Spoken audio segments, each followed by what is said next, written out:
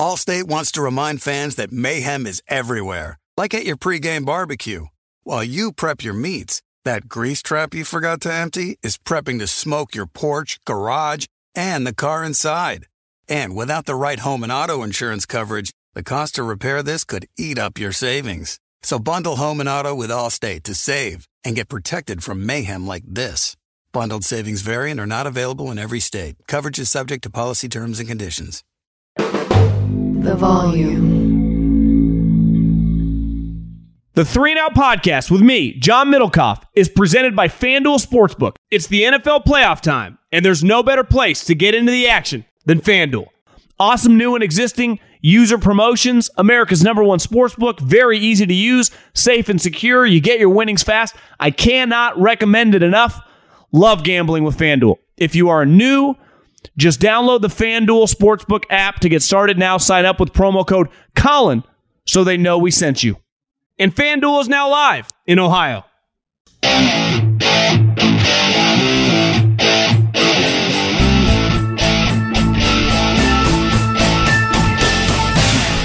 What is going on, everybody? John Middlecoff, 3 and Out podcast. Final Four weekend. Head coaches getting hired. A lot going on football-wise. Nate Hackett, Aaron Rodgers reunion in the Big Apple. We dive into it all. Stuckey as well comes on to break down the two games from a gambling perspective. We talk a little bit about it and got you covered. So if you listen on Colin's feed, make sure you subscribe to the 3 and Out podcast. Middlecoff mailbag. I'll probably put out one this weekend. At John Middlecoff is the Instagram. Fire in those DMs. Get your question answered here on the show. I think Colin is coming on with me for Monday morning's podcast. So Sunday after the games, we will be recording a little reaction pod to the games, knowing the Super Bowl, who's playing in it. So let's just keep rocking and rolling. Let's enjoy. We got 3 games left. 3 games left till the fall.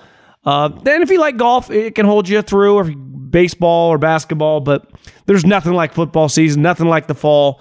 And we got the best, possible outcome clearly by the Final Four. Elite teams, elite players, and elite matchups. So let's rock and roll. But first, can I tell you about my friends at Game Time? Well, I've been telling you every single time I talk, because my friends at Game Time go to the App Store, download the fastest growing ticket app in America, and type in John for $20 off your first purchase. Any tickets, anywhere. I did it. I went to an NHL game. You go to an NBA game. You go to an NFL game. Here's what my friends at Game Time are doing leading up to the Super Bowl. We got 4 teams left. Your team might make it. And if you want to go, even if you're a new customer or an existing customer, if you go to the Game Time app and you purchase Super Bowl tickets to see your favorite team, just to go check out the event, come to Phoenix, come to Scottsdale, great place, recommended. I'm sitting here now. Type in the promo code Volume100. That's Volume100, and you get $100 off tickets to the big game. Go right now. Download the Game Time app, fastest ticket growing app in America. If you're interested in coming to the big game, don't blame you. I would highly recommend it. I've been to a couple. They are sweet. Use the promo code Volume100, 100, new and existing customers to get $100 off Super Bowl tickets. You come, you think of what you can do with saving that money. Dinners, go play a little golf. Recommend it. So Volume100, if you're interested in going to the big game out here in Glendale, Arizona, come make a week of it. Get an Airbnb. Come have a good time. Download the Game Time app. Volume100, $100 off tickets to the Super Bowl. Okay, before we dive into the NFC Championship game, and obviously me and Stuckey kind of dive in to the game later from a gambling perspective, and just, some insights or some thoughts on the matchups, there were some really big coaching news that happened today. Officially, the Carolina Panthers, of all these teams that blew out their coaching staffs, Carolina, like Indy, did it during the season, right? Denver, Houston, Arizona did it after the season ended. They are the first to officially name a head coach. And it's Frank Reich, who had coached, former Eagles offensive coordinator, and then longtime Colts head coach. Are you more well-known when you're the head coach than when you won a Super Bowl as an offensive coordinator? I guess you are. And obviously, Indy was a polarizing place when he was there because of the quarterback situation. Andrew Luck, the whole thing. I think this is a consistent formula, though. Whenever and I think this works in Power 5, and it definitely works in the NFL, when you have a specific type coach who fits a certain mold, whether it's an asshole, right, be a tough guy, or a quote-unquote players coach and a guy that's easy on the players, whether it's I take a big swing if it's in the NFL for a college guy, or if it's that I took a retread, you usually go the opposite. And you usually go the polar opposite. And think about Matt Rule, who you could argue he didn't even get enough time. He should have got to see out the season. And as you saw this year, once Steve Wilks took over, they had some success. And Steve Wilks, who was in the mix for the job, pretty clear that the final two came down between him and Frank, which I understand why you go with Frank. It's the easier hire because he has a track record. Even some of his downs, like definitely this year and even last year, those last couple games, he had a pretty consistent level of having some success. But I think we know Frank Reich. Like, he's not going to be Kyle Shanahan or Sean McVay. That's not what you're getting. The ceiling is somewhat limited, but you know you were getting an NFL head coach. That's 100% what you know. Like when the Jags hired, ultimately they wanted Byron Leftwich, but they ended up with Doug. They got lucky. Why? Because they not only got a real NFL coach, they got a guy that can win playoff games, right? And when you look at Frank, like, is he ever winning you a playoff game? I would probably say no. I would bet against that. But can he have you in the playoff mix? Hell, can he get you to the playoffs? Maybe. And they just had Matt Rule, who was the ultimate swing for the fences. Look at Matt Rule's resume. It wasn't like he had bounced back and forth between college and pro and then had been a successful college head coach. He had coached in the NFL one season as the assistant offensive line coach. Now, that one season was more than Urban Meyer had ever done when they had hired him. But when you look at the Carolina Panthers, the guy that owns the team is like, a financial maverick wheeler and dealer. So typically, when you get burned by a certain company, your next investment might be the polar opposite of that. He's probably already wired to do what teams naturally do anyway. And Matt Rule was a swing for the fences, and they struck out. Now, ultimately, Matt Rule got really rich, and he's still getting rich in Nebraska, and his life's going to be fine. But they went with a guy, unlike Matt Rule, that basically had no NFL experience and, was a Hail Mary for a guy that is basically like a basic run play. If you run it and execute it pretty well, you're gaining 5 yards. You may not take it to the house, go 90, go 75 yards, but it is going to work. In fairness to Tepper, they needed something that was going to work. Right? Like ultimately when Pete Carroll was hired back in Seattle, where the GM Fitterer, who now runs Carolina would be strong, who is running personnel for them, and we'll see how it plays out. I would imagine him and Frank, he just stays on and works with Frank, is when Pete Carroll was hired in Seattle, like obviously Pete had a ton of success at USC, but he had a resume in the pros of being pretty solid. Now, no one thought he was going to run like 9 out of 10 years or 8 out of 10 years in the playoffs. And clearly Russell Wilson changed his career in the National Football League. But it was a pretty safe hire. It was not going to fail. And that's what I would say about Frank Reich. That's a type hire that is not going to fail. Speaking about hires that are probably not going to fail either. Let's start before we get into Hackett and Aaron Rodgers. Bill O'Brien. And I'm torn on this, right? One of my things has been going for a while is Bill has to be willing to go outside the framework of his people. You can't just keep running back to your exes. Anyone listening to this knows who's recently broken up or still single, it's pretty easy to call your ex-girlfriend. It's pretty easy, especially early on in the breakup, to keep on going back to the well. There's usually a reason you broke up. There's usually a reason you went your separate ways. And Bill Belichick has been phenomenal at using these young people, from Patricia to Josh McDaniels, to Flores, to all these guys, Dayball over the years, and developing them as underlings for him to help him and Brady dominate. That is, even today, years removed from Tom Brady being with the Patriots, you cannot argue those guys work under Bill's umbrella. Now, clearly their work outside of the umbrella is pretty embarrassing. Bill O'Brien is one of the unique ones. He's a guy that went on to have success.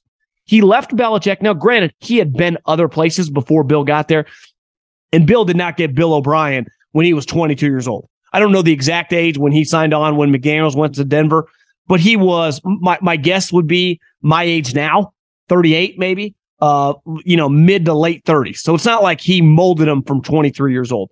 And Bill went on to take over for Joe Paterno, which I lived in Philadelphia. It's not like I'm some big Penn State guy, but working for the Eagles and seeing that up at close and personal, the Sandusky situation, Mike Zordich, who was on our staff at the time, had played in that. It had ripple effects in that area. Clearly, if you're outside of PA, that was one of the biggest sports stories in my life. The Sandusky scandal, Joe Paterno, that whole thing, he took over for that. And I actually went to a practice with a buddy of mine who's actually still on the Eagles staff. We went down because Charles London, who is now, I guess he's the quarterback coach for Arthur Smith in Tennessee. He's actually been interviewing for some offensive coordinator job, who had been on our Eagles staff as a scout, and he became Bill O'Brien's running back. And me and my guy went to a practice, watched Bill O'Brien. It was really, really impressive. And then just never forget, before Chip Kelly got the Eagles job, Howie Roseman and Jeffrey Lurie offered the job to Bill O'Brien. He didn't take it because he wanted to at least establish himself a little bit in Penn State before he left. Then he goes to Houston. Everyone acts like he's the village idiot. And he was a terrible general manager. It's why most coaches should not become general managers. Hell, Bill Belichick shouldn't be the GM. It's not a very easy way to operate. But he's pretty good a coach. Had some success. And it's not like, beside Watson at the last couple of years, he was winning some games with like guys like Brian Hoyer. So Bill O'Brien knows what he's doing as a coach. So it's hard for me to go, it's a bad hire, right? Because Bill O'Brien is a good offensive mind. He is a real coach. Matt Patricia is not a real offensive coordinator. Joe Judge is not a real offensive coordinator. That was a disaster. And honestly, kind of embarrassing looking back. And here's the other thing. You did invest the 15th overall pick in Mac Jones. Like you are, unless you're willing to trade him, which I doubt it after this hire, you're in bed with him for a couple years. Like this is your guy. And unlike Zach Wilson, he's not some disaster. You've proven his rookie year that you could make the playoffs with him. And they were right in the mix to make the playoffs this year. So Bill O'Brien has worked and coached with Mac Jones. And if you remember the story when Bill O'Brien was hired at Alabama as their OC after, I think it was Sark, went to Texas, the stories were Mac Jones taught Bill O'Brien the playbook. Like they have a really, really good relationship. And I'm not against any of that. But I do understand the side of like, Bill's just going back to the well. Now maybe there's a big picture thing here for Bill O'Brien that if Bill retires in a year or two, he would be the logical guy to take over the job, right? Who else are the Crafts hiring? It does feel like they're definitely not hiring like a Patricia, a Joe Judge, any of the guys on the staff. Maybe Gerard Mayo, which was a little weird. Like within the last month, they tweeted out, we are entering contract negotiations with Mayo. That's definitely not a Belichick tweet. So the Crafts probably getting their hands a little dirtier, have a little more juice now that they're not winning game after game like they did with Belichick and Brady. So maybe Bill's lost a little juice. But I do understand this. It's hard for me to say anything critical about this hire. Now, as a general manager, would not let the guy touch my personnel department. The other thing, remember, him and Hopkins had, I think, a pretty contentious relationship in Houston. I don't think they liked each other very much. And Hopkins is a guy that has been rumored. Who he's not. There's no rumor. He's on the trade block. He will not be on Arizona's football team next year. The question is, where does he go? And now that Arizona has a New England former, little minion in Monty Osenfort, would he trade him back to Bill? There was that video that went viral of Bill talking to Hopkins during the season when they played him and just kind of waxing poetic about how much we respected him. It's hard to see that with Bill O'Brien, but hell, it's not his call. Who knows? You never know. Something to keep your eye on. Another coaching move that this one was an eye-opener. And I think, listen, I am not against hiring or doing anything in business that leads me to the ultimate prize, whatever that quote-unquote ultimate prize may be. In like recruiting, it happens sometimes when you offer a teammate to get the main player. Now, sometimes it blows up in your face. When the Cal Berkeley, when Jeff Tedford was the coach, Keenan Allen was supposed to go to Alabama. Keenan Allen was going to play. Nick wanted him to play safety. I think he would have ended up a wide receiver even for Nick Saban. But part of the deal was you had to make Keenan Allen's stepbrother, you also had to offer him. And Nick Saban was like, who was a quarterback. Not trying to be mean here, might have been the worst Power 5 quarterback I've ever seen. And Nick Saban had said under no circumstances will I offer you a scholarship? I think he allowed him to walk on, but said no scholarship. I think that Keenan's from North Carolina. Jeff Tedford's like, hell yeah, we'll give you a scholarship because we wanted Keenan Allen. And it worked. It got Keenan Allen there, but ultimately because of their quarterback situation, Maynard ended up having to start, and it cost Jeff Tedford the job. Now, sometimes this happens in coaching. It happens a lot in college basketball. When I hire a high school assistant, a high school coach to get that player, I hire their stepdad, their brother. I'm all for it. I would do it too if it leads me to greatness. And the New York Jets, never forget, and let's retrace our step. Last year when Nate Hackett, who was just officially hired as the New York Jets offensive coordinator, when that first came across the ticker, I didn't think that much of it. And then I was like, whoa, wait. When Nate Hackett was hired last year with the Denver Broncos, the number one story is they hired him to get Aaron Rodgers. That was the reason he got the job. Because under no circumstances would Nate Hackett, he wasn't a better candidate than Dan Quinn last year. And Dan Quinn, who knows, we'll see how this Denver Broncos search plays out, may end up getting the job this time around. But Nate Hackett didn't make that much sense last year. It felt like a pretty big Hail Mary. And Woody Johnson just recently said a couple weeks ago, we will do whatever it takes. We will do whatever it takes to get a veteran, legit quarterback in here. Well, what does whatever it takes means? There's one kind of big fish right now in the sea who's truly available, and that's Aaron Rodgers. Adam Schefter isn't just throwing shit at the wall when he's saying over and over, Aaron Rodgers is probably not going to be on the team. Aaron Rodgers has been talking to Pat McAfee I'm not doing a rebuild. Now, we can talk, and I've said my piece over and over about I don't feel much sympathy for the way he's bitching and moaning after he took the money, but the reality is we're here. And Aaron Rodgers, if I was a betting man, isn't going to be on the Packers. I feel much more confident on that than when I say that Lamar Jackson isn't going to be on the Ravens. Well, where's Aaron Rodgers going to go? Schefter also said they're not going to trade him in the NFC, which is the right move. You're not trading him in the NFC. Remember when Favre, the irony about this whole thing, and they're completely different guys, but, Favre's kind of like this Southern, rough around the edges, gruff, tall boy, red man in his mouth, Levi's, just every working man, Southern dude. And Aaron Rodgers, kind of this coastal elitist, super smart.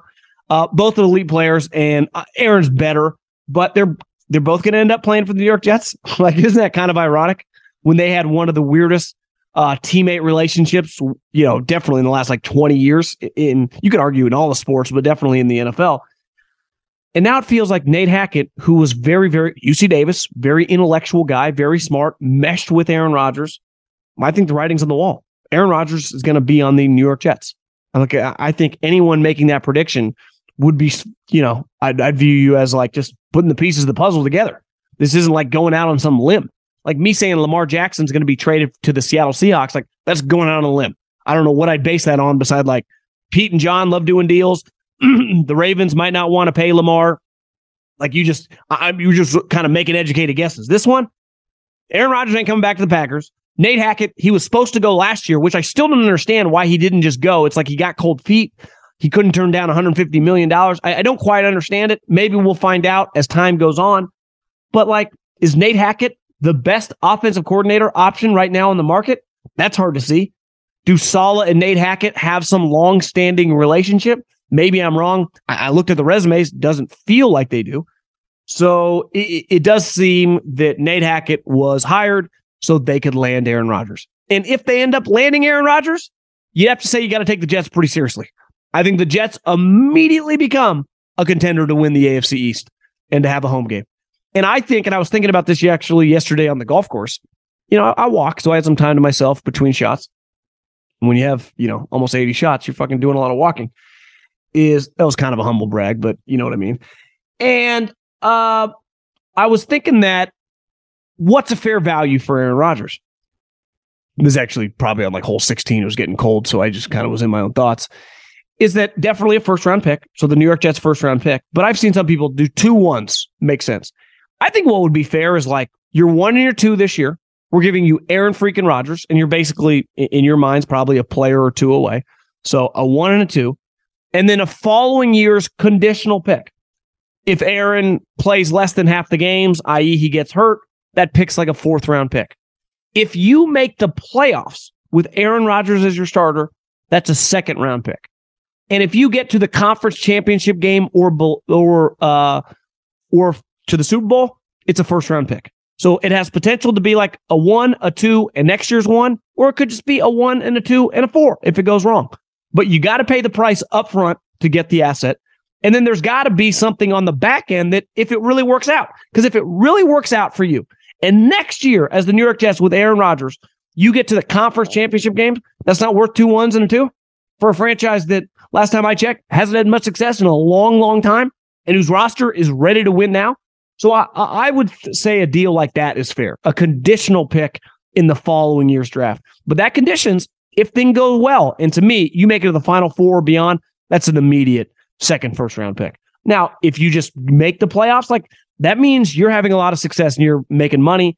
You are hosting big-time games. You're surely playing in some of the biggest games throughout the year. You're competing right there with the Bills. Like that at minimum is worth a second-round pick. And part of the reason I say he's not worth the unlimited amount, he is 39 years old, and he does threaten to retire all the time. So if I was the Jets, this would be my pushback. Like, he could be a one-and-done player. Even hell, he could get me to the Super Bowl, and then he could just retire the next year. You never know with old Aaron. But that's a fascinating little hire there to keep eyes on. And last thing on the coaching, I don't really know why they did this. I haven't read much, or I tried to read. Some of the articles will probably come out on Friday. Cowboys fired a lot of coaches. And to me, that either signals two things. McCarthy got some pushback from the powers that be, Jones family, of like, your coaching staff isn't good enough, or McCarthy wanted to make some changes, and because of his success the last couple of years, has been empowered. Like, Mike, you do what you want. Some of these defensive coaches were originally brought in probably with Mike Nolan. If we want to keep Dan Quinn, you put your staff together how you want it to be. Now, I was listening to Mike Lombardi's podcast. I would imagine, because he was talking about McCarthy, if he had his druthers, he would not have Kellen Moore as his offensive coordinator. And I think that's fair to say. Mike McCarthy, I don't know if he'd necessarily call plays. He kind of went back and forth in some of his time in Green Bay. But under no circumstances would Kellen Moore be his offensive coordinator. So as long as Kellen Moore's his offensive coordinator, there is an element, even if Mike's power has grown, in the sense that he's just winning a lot of games for Jerry, has Jerry in the playoffs all the time. Remember, Jason Garrett struggled to get to the playoffs. He was like a perennial 8-8 coach. You go 12 plus wins year in, year out. Like, I know not winning the Super Bowl. Well, Cowboys haven't been to a Super Bowl in almost 30 years. This has been very successful couple years for Jerry. It just has. Like, I'm sorry, you're not Andy Reid and Patrick Mahomes. So maybe McCarthy has gained some juice, but clearly doesn't have the juice as of right now, still being forced to keep the offensive coordinator. Allstate wants to remind fans that mayhem is everywhere, like at your pregame barbecue.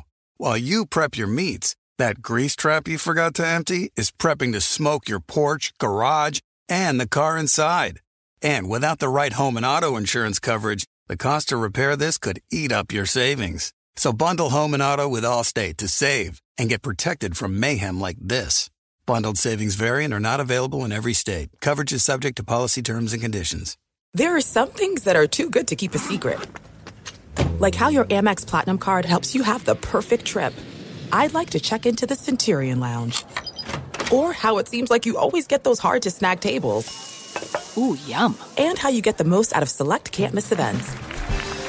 With access to the Centurion Lounge, Resi Priority Notified, and Amex card member benefits at select events, you'll have to share. That's the powerful backing of American Express. Terms apply. Learn more at americanexpress.com/withAmex.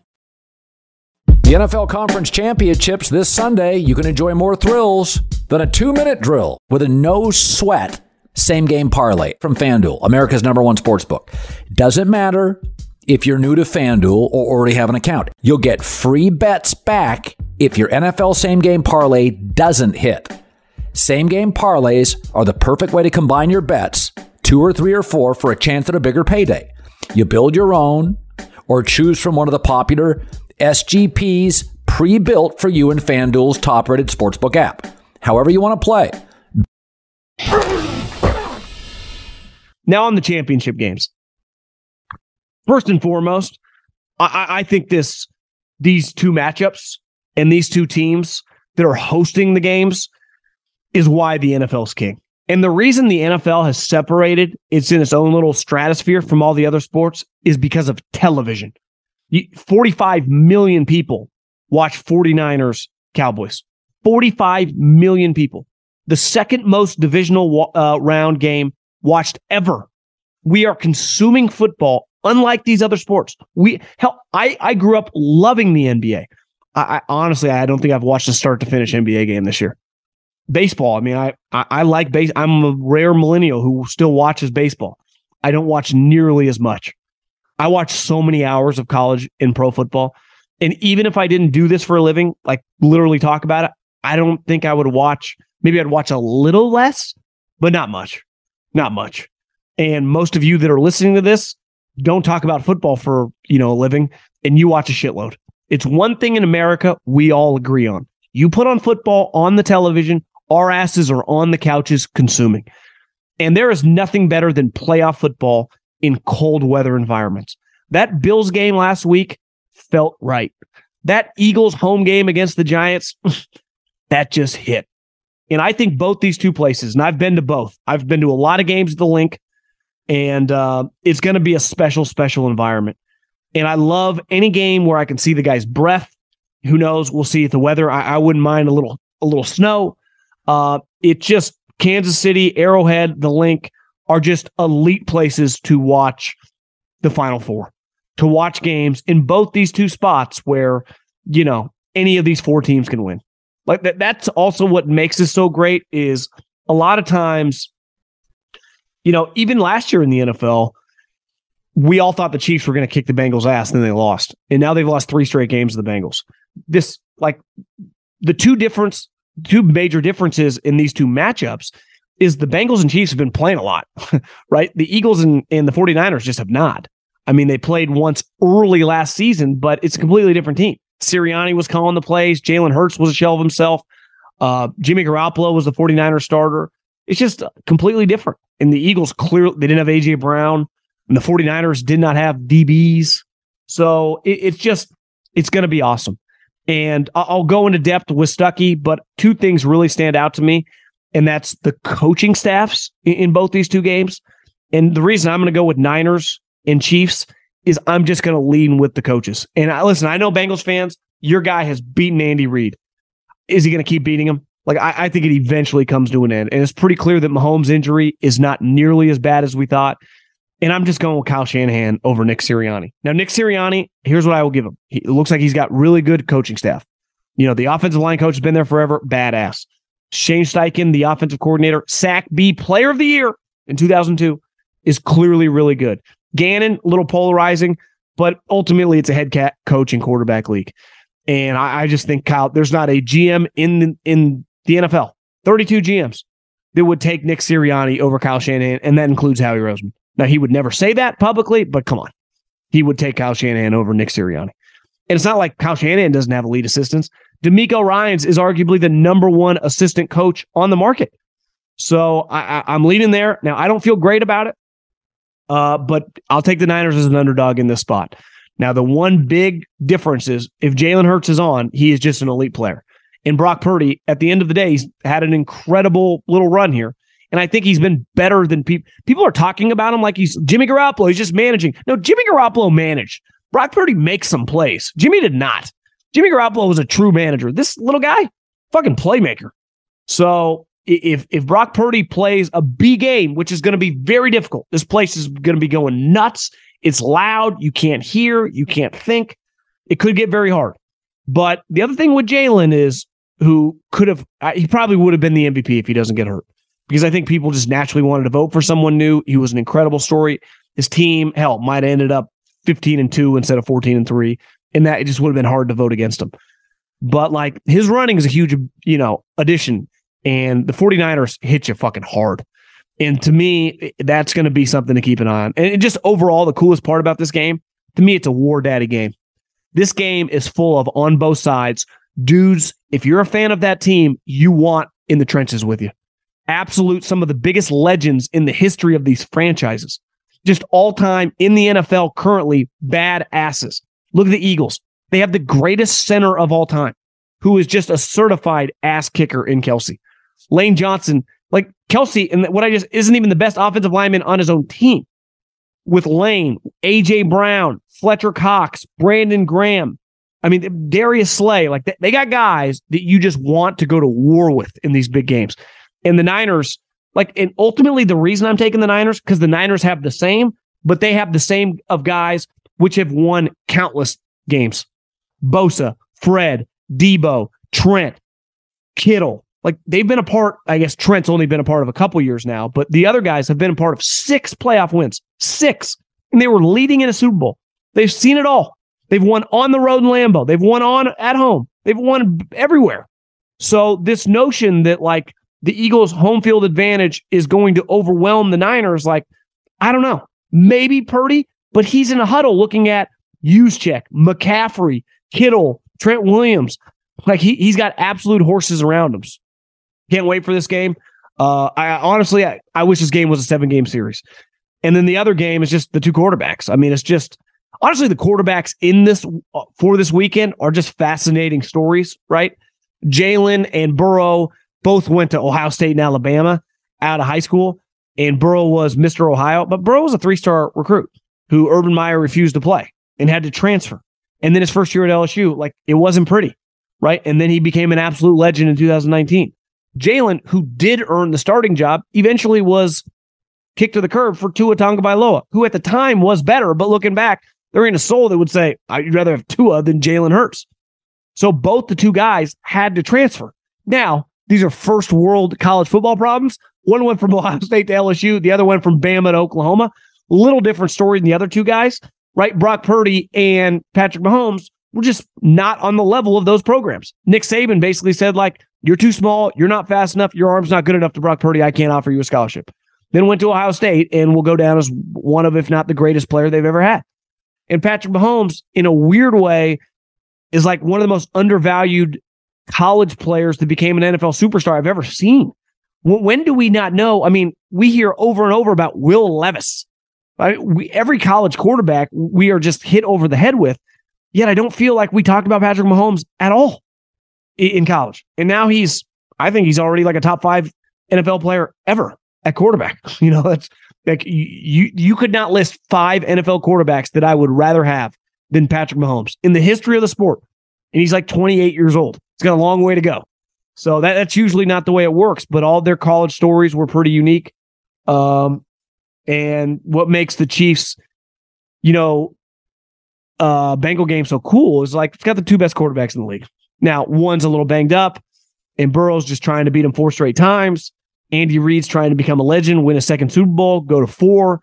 Zach Taylor's shut everybody up. He already has, but you go back-to-back Super Bowls.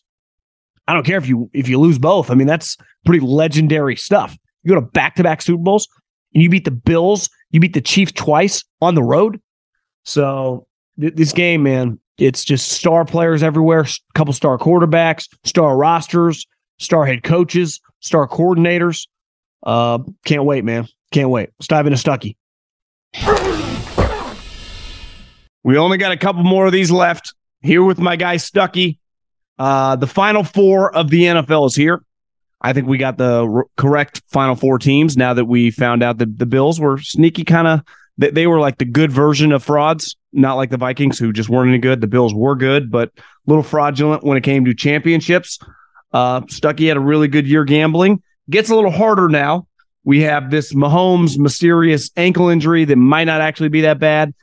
And then this Niner-Eagle game, which it is really hard to predict. I mean, it's not easy. What's cool about this week, unlike previous weeks, lines a lot smaller, which makes it a little more complicated. Stuckey, what's happening, bro? Yeah, what's going on, brother? Yeah, it's first time since 1998 that both conference championships have a spread below a field goal.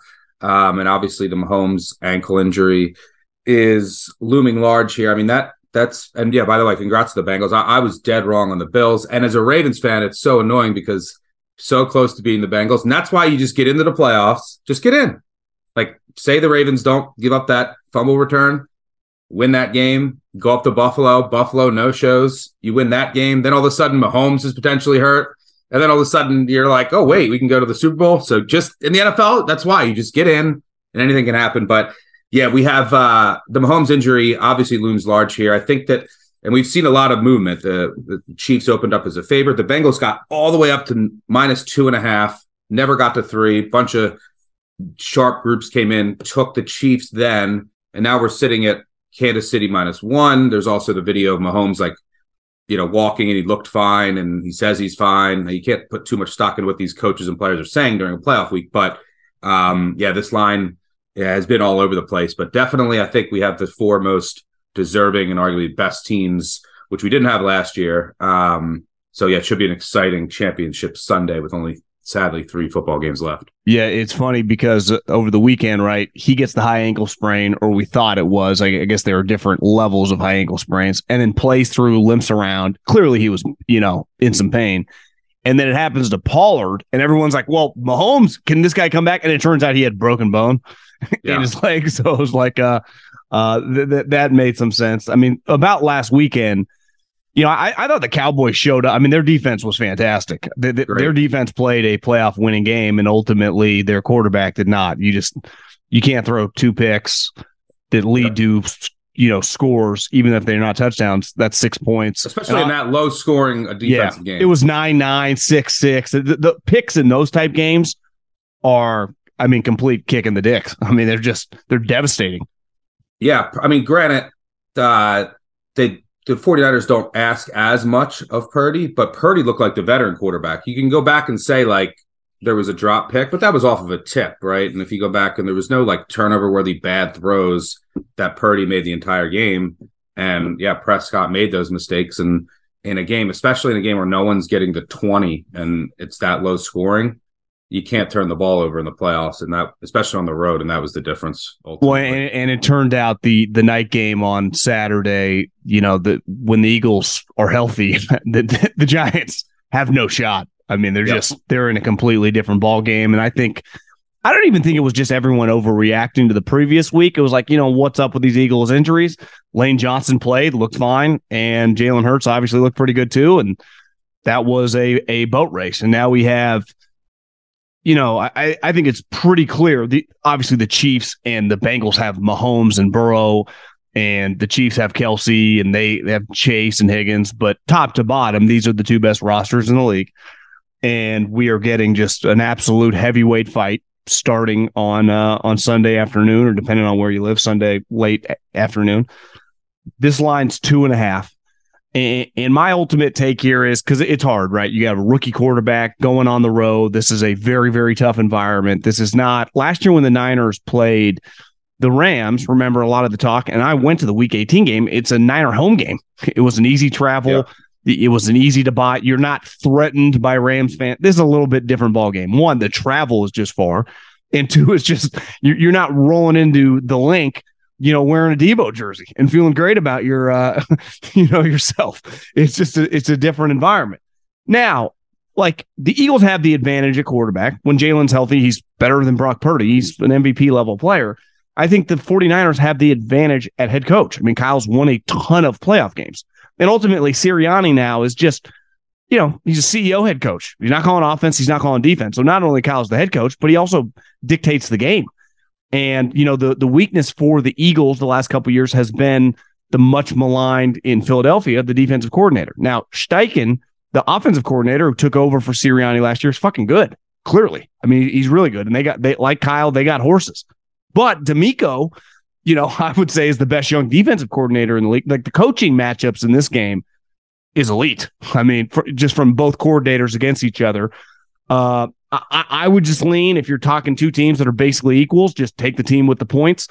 And it makes me feel a little bit better. I'm not trying to be a Niners homer here, but they've just gone on the road over the years, and they just keep these games close because they have really physical teams, and they got a bunch of war daddies who are used to these type environments. Now, I would say over their playoff runs with Kyle, they've won 6 games since 2019. 4 of those have been, I guess 3 of those have been on the road. Their best players just make enormous plays. They get turnovers. They just create chaos.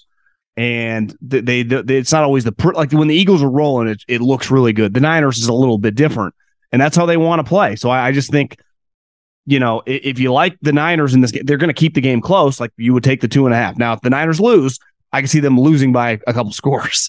It's and the Eagles a little bit. You saw in the games where they've lost, right? The Saints game, I guess Minshew was playing in that game, but still, and obviously the Commander game is if you keep it close. I mean, they don't have a lot of experience. It's not like this team has been rolling for half a decade, right? So yep. I'm going to go Niners plus 2.5. And just as a fan of football, I would love to just see this thing be an all-time great game. Yeah, I don't have a side here. I mean, if it gets to 3, I think you would see sharp money come in on San Francisco immediately. I think if I had to make a play on either the side or the total, I would probably play the under here. I think it's going to be a lower scoring game where both defenses show up. I mean, Brock, the key is, and we said this with the Giants-Eagles last week, the Giants have to keep that close early, and they didn't, and then it was just going to get away from them, which it did. And a similar 14-0 last week felt like 30-0. Yeah, and it was just lights out. And a similar thing here with Purdy is you don't want a rookie quarterback and this offense playing from behind. Like, see, you just want to. I think you want to come out, take the punch, take the crowd, and the 49ers are a team that's built for that, right? With their run game and their defense. These are the teams that historically have gone on the road in hostile environments and pulled off upsets. Because you're going up against history. I mean, Purdy's the 5th rookie quarterback to ever start a conference championship game, and the previous 4 went 0-4 with 4 touchdowns and 9 interceptions. That's Mark Sanchez, Flacco, Big Ben, and Sean King. And a starting rookie quarterback has never gone to the Super Bowl, let alone won it. So, yeah, I think that you want to treat this game with like kids' gloves early on, which Shanahan can do. And you want to rely on your D, your run game, and then just 3-0 end of the first quarter. Perfect. Great. Like, we're fine now.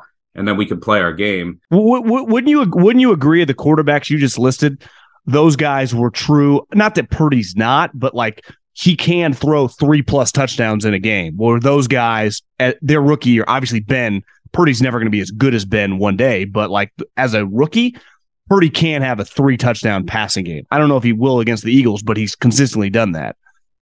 Yeah, and he also has better weapons around him than than Sanchez and Flacco and King had.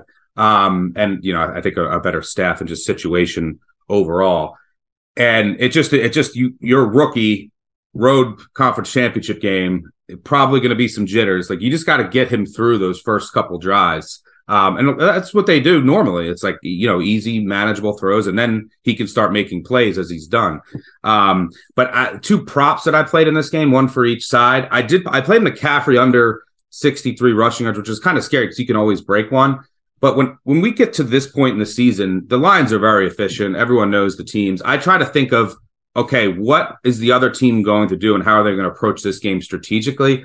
I would assume that the Eagles here are going to do something similar to the Cowboys, and because they're normally like, we don't blitz, and I don't think they're going to blitz a lot, but we don't blitz. We sit back in our zones, which I don't think you want to do against all of the Niners, what they do from a pass perspective. But I think that they're going to say, look, we're going to put an extra defensive lineman, maybe go 5, 6 defensive lineman time, put an extra guy in the box, because I think that they're going to say, rookie quarterback on the road, you beat us to start. So I think they're going to be focused on taking away the run. You also have, McCaffrey, I think he's going to be fine, but he has the calf injury. You also have all these other backs that the 49ers can use. So I think that the Eagles are going to make Purdy throw it, and so they're going to be focused on stopping the run. So I think this number is a little bit inflated. And Jalen Hurts is probably my favorite prop in this game, under 49.5 rushing yards. And he's looked healthy, but he's just not running it as well the past couple weeks. He had 9 for 34 last week against an awful Giants run D. He had 9 for 13 against the Giants the week before that as well. He's also gone under this number 9 of the past 13 games. And if you look at what the 49ers have done, against when they were healthy, their defense against mobile quarterbacks, no one's really done anything against them. I mean, Dak got to 22 last week. You had Fields, who had, I think, 30 on 11 carries in week 1. And this is a team, and look, if you look at who the Eagles have played, they have not played many great defenses. And when they have, their offense has struggled significantly more. And the 49ers, look, when you get to this point in the season, there might be a reason why Hurts hasn't had as much success running the ball lately. You can scout. There's more advanced scout on what these teams are looking to do. So early in the season, when Hurts was running for 130 yards, it was, whoa, what are the Eagles doing here? 49ers have film on that. And also, 49ers have an elite run defense. The 49ers also have elite linebackers who can, go sideline to sideline to, what you're really worried about here is Hurts breaking a long one here, which would really mess this prop up. And on top of that, the 49ers are a very slow team. What does that mean? There's just not as many plays in the game. And I also like the under. So, 49ers are a ball control offense. They take, 28, 30 seconds, let's snap the ball. It's not as many plays in the game. So I think this is a great matchup for them to limit Hurts. That's what they'll be focused on in the run game. So, give me Hurts under 49.5 rushing yards. Yeah, I think like the Niners against good teams, against bad teams, they were scoring 30-plus points with ease. But against, as you saw with the Cowboys, and I think their game plan is going to be very similar. That they're like a 90s basketball team. They'll win a game 88-84 and feel great about it. They loved winning that game 19-12. They would have been cool with winning it 16-12. Like they were the Eagles, clearly a little bit more like a modern day basketball team, want to win that bad boy like 125-115. Yep. So I think just schematically. Now, the one difference, I've had a lot of people, like buddies, asking me like about this game, fired up, right? A lot of Niner fans, like, what's the difference between them and the Cowboys on defense? I said, well, based on last week, Van Der Esch looked like fucking Brian Urlacher. He was all over the place. And the Eagles, like, one of their weaknesses has always been linebackers. Yeah. So it's just, if the Niners can run it, then obviously that's a huge disadvantage for the Eagles, where it was really hard to do that. The Cowboys kind of ran out of juice at the end, but for the majority of that game, there were no lanes. And to me, on the flip side, for the Eagles, like DK and CD the last couple of weeks have kind of lit them up. Well, the Eagles got two dudes, and the team's different, but AJ destroyed them last year on a Thursday night game. I mean, he destroys everybody. He's an elite player. And Devontae's really kind of come into his own as a, star young player. So if those two cats go for like two bills and a couple touchdowns, it's going to be tough. Now, if the Niners can keep them combined, I would say like under 150-ish. So they're each around the 70 and just like one touchdown, meaning they're playing well in the red zone, then they'll have a chance. But like ultimately CD and DK, they just didn't have help. Like they showed up to kick ass, and this team has two, Yeah, no, and I agree. And I think I would assume that that's the, thinking about the strategic too, going back to the Hurts prop, is that I also think that the Eagles will probably come out here and try to attack more through the air, knowing that that's for sure the softer spot of, the 49ers don't have many soft spots, but if you're looking relatively speaking, it's trying to attack them and beat them deep. And so I don't think that they're going to be running as much as they have. And I'm sure the 49ers will be ready. But yeah, if I had to say what happens in this game, it's, can the 49ers just get through the first quarter? If they do, and it's, still close, nothing catastrophic happens, flip a coin, 20-17 is your winner. With the coin flips your winner. Allstate wants to remind fans that mayhem is everywhere, like at your pregame barbecue. While you prep your meats, that grease trap you forgot to empty is prepping to smoke your porch, garage, and the car inside. And without the right home and auto insurance coverage, the cost to repair this could eat up your savings. So bundle home and auto with Allstate to save and get protected from mayhem like this. Bundled savings variant are not available in every state. Coverage is subject to policy terms and conditions. This is it. We've got an Amex Platinum Pro on our hands, ladies and gentlemen. We haven't seen anyone relax like this before in the Centurion Lounge. Is he connecting to complimentary Wi-Fi? Oh, my. Look at that. He is. And you will not believe where he's going next. The Amex dedicated card member entrance for the win. Unbelievable. When you get travel perks with Amex Platinum, you're part of the action. That's the powerful backing of American Express. Terms apply. Learn more at americanexpress.com/withAmex. Yeah, this environment is going to be berserk. I think both these two I talked about on the podcast, like these are elite the NFL is a television product, and these games on TV, the home environments are just special, right? Yep. Philly and Kansas City. And unlike the Niners and the Eagles, I mean, they don't have any recent history, right? I mean, these teams, it feels like the Bengals and the Chiefs right now they are definitely the rival, right? I mean, these are the two best teams in the AFC for the last couple of years, and they've played each other nonstop. And the Bengals keep beating them, So I think there's just added juice that I bet a lot of the people, season ticket holders that were literally at this game a year ago, witnessed whatever the hell that was. It was not pretty. And I look back at the last couple of box scores, Chase and Higgins have just been killing them. And so it's like, to me, that's the thing. Like, can they just slow a little bit like AJ and Devontae? Can you slow those guys down? I mean, good offense always, it's hard to stop elite wide receivers, but you can't let these guys just dominate you in the air. In Mahomes' health, which he's definitely playing, but they just have a lot of juice. I mean, I think in the NCAA tournament, we often say it's hard to beat a team 3 times or hell, sometimes 4 times or whatever. Like it's pretty difficult to beat a great team, which the Chiefs have been now for 4 straight years, 4 straight times, several times on the road. So I would just go the law averages, take the Chiefs in this game. But I wouldn't make a living betting against Cool Joe, tell you that much. Yeah, what a fascinating game this is. If you look, I mean, Mahomes in his career is 17-6-1 against the spread as either an underdog or a favorite of 3 or less. Like, do you need him to win the game? He's been as money as any quarterback in the Super Bowl era. He's also 7-1-1 against the spread as an underdog. We'll see if he closes an underdog or not. So if you want to just take those trends, great. But that means you have to fade Joe Burrow, who is now 20-5 against the spread over his past 25 starts. That includes 16-1 over the past 17 games against non-divisional opponents. He's 19-7 against the spread away from home in his career. How about 15-2 straight up in his last 17 games against teams with winning records? And they've gone 22 straight games without losing by more than 3 with Jamar Chase starting. And my favorite stat, I came up with this, is he's 21-2 against the spread in his past 23 starts against teams that aren't or have never been the Cleveland Browns. 21-2 against the spread. So why is that? Well, a lot of it is he is dominant in the second half, and because he's great, he's clutch, he has great receivers, but their defensive coordinator has made arguably the best second half adjustments over the past 2 seasons of any coordinator in the entire NFL. And that basically is what has happened in all 3 meetings that all happened in 2022. This will be the 4th meeting in the past 13 months.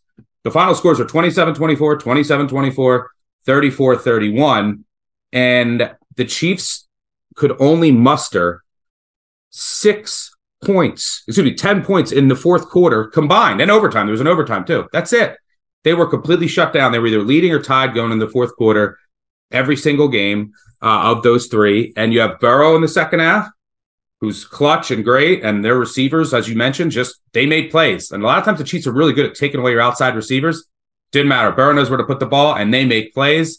And then the defensive adjustments have been spectacular. Mahomes has lit them up almost every first half. And then in the second half, their defense has shut them down. So what changes here? We'll see. I tend to think, so if I was making this line, it would be like Chiefs -3, -3.5 if Mahomes is healthy. If there's no Mahomes, it's probably Bengals -3.5, 4, worth, touchdown plus, and you're also crossing 2 threes, the most important numbers in the NFL. So this is kind of the hedge line. Like, he's not going to be fully healthy. So I would lean look, you're getting the Chiefs at a discount if you think he's going to be fine. You're also getting the total at a discount if you think he's going to be fine. I just mentioned those 3 games. They all reached at least 51 points. So I would lean Chiefs and over. But the way that I'm going to attack it is a couple of ways.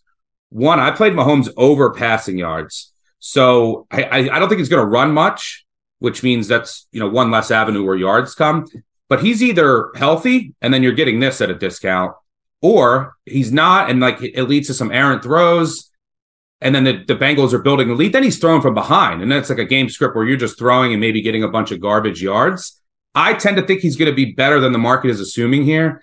So I think that you're getting this at a discount. And the Bengals run defense, especially with Reader in there, has been awesome. And the Chiefs aren't really a great running team. So I think there's going to be a lot of quick passing. And I think the Bengals are going to score too, which leads itself to a back and forth game.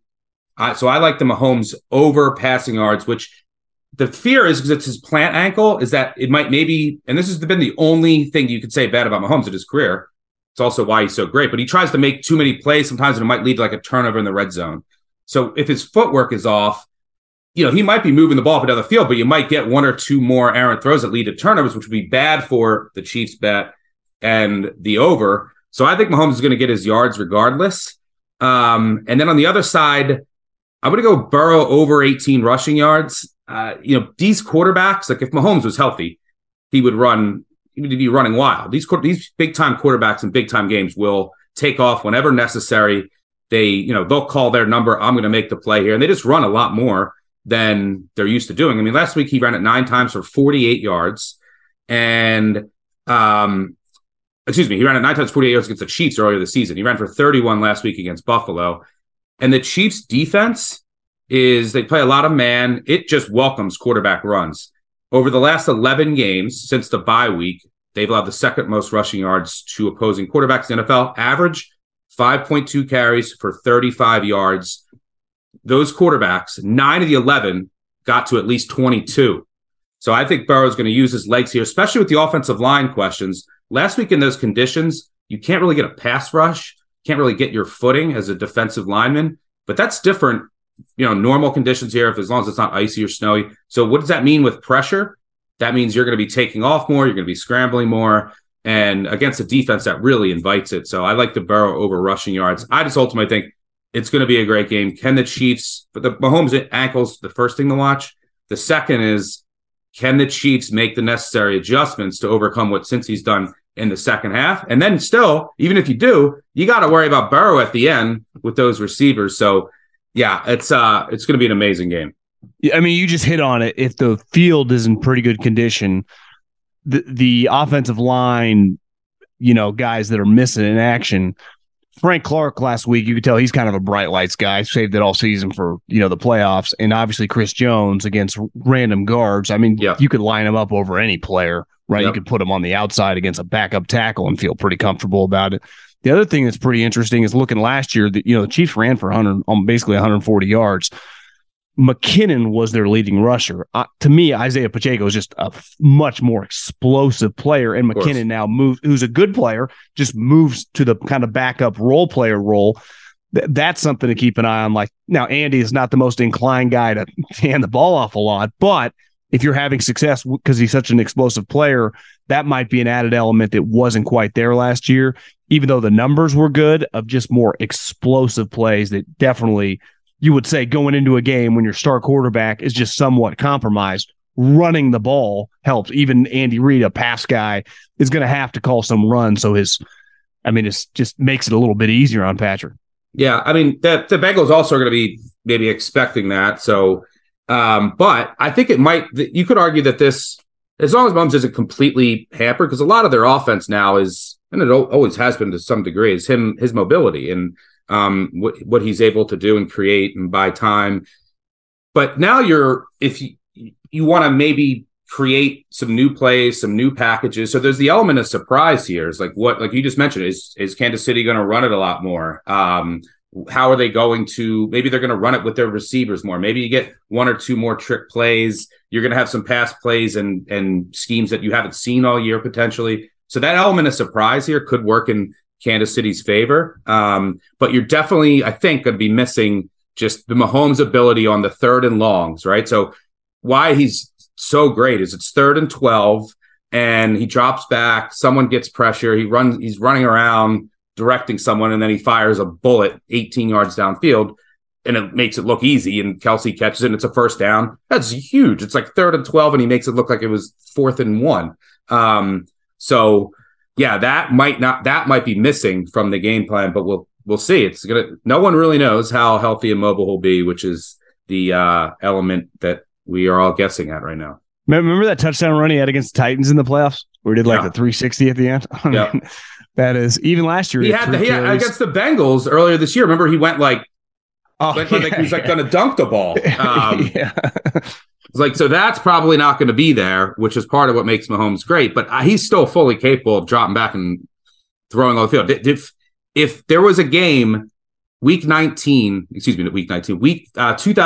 week 1, he had a high ankle sprain against the Jaguars, finished the game, and the next week there was questions if he was going to play. He ended up playing against the Raiders. He had no rushing attempts and was clearly not mobile. He dropped back 45 times, threw for 460 yards and 4 touchdowns.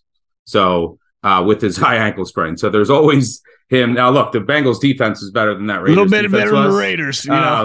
But he was still fully capable of. And if anyone can throw it with unorthodox style, it's Mahomes. So yeah, I can't wait for this one. 2 of the best quarterbacks in the NFL going head to head for the 4th time in the past 13 months. If Mahomes played the Raiders every week, I don't think the Chiefs would lose often. 100 touchdowns a year in potential. I mean, shit, they don't lose often as it is. Well, Stuckey, let's enjoy this because this is the last doubleheader of the year, and then we just got the one big game, which is sweet, but it's its own little event in itself. So this is the last pure football weekend of till the fall. So let me ask you one question: if you, as a Niners fan, you have if you have the choice. So if you guys win, and I wish you luck, do you want a Super Bowl rematch, or do you want Joe Burrow? Do you think it doesn't really matter? It's going to be tough no matter what. Andy's my guy. I know a lot of people with Chiefs, but I want Pardue. I want Part 2.0, and I think that's my pick. I'm going Niners Chiefs. But I still got a lot of buddies with the Eagles, so it's like I'm cool if they are, a legit. If they beat the Niners, to me, are they favored in the Super Bowl? They wouldn't be favored over the Chiefs if he's healthy. If Mahomes is healthy. So you got 2 extra weeks. We'll see what he looks like. If the Bengals win, depending on how they win, like depending on how dominant, like if they dominated at Buffalo, and then if they dominate at Kansas City, and then the Eagles barely squeak by, maybe. If not, that game's probably flip a coin. If the Bengals go back to the Super Bowl and have a 2-year stretch where they beat at Kansas City twice and they curb stomp the Bills, it's one of the greatest road playoff teams I've ever fucking seen. Unreal. Yeah. So I'm not discounting it. I mean, obviously, the cool part about this weekend, the lines reflected every matchup's possible. Yeah. If anyone ever says that they know for sure who's winning either of these games, they're lying to you. So can't wait. Well, Stuckey, have a good weekend. Talk to you soon, bro. Absolutely. Good luck, guys. Have a good one.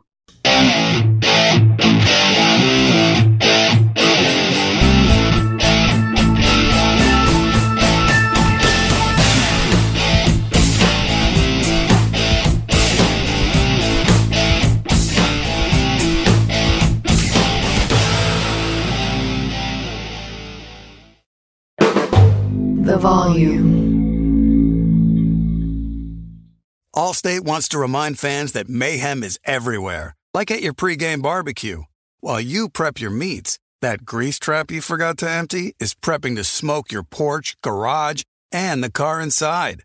And without the right home and auto insurance coverage, the cost to repair this could eat up your savings. So bundle home and auto with Allstate to save and get protected from mayhem like this. Bundled savings vary and are not available in every state. Coverage is subject to policy terms and conditions.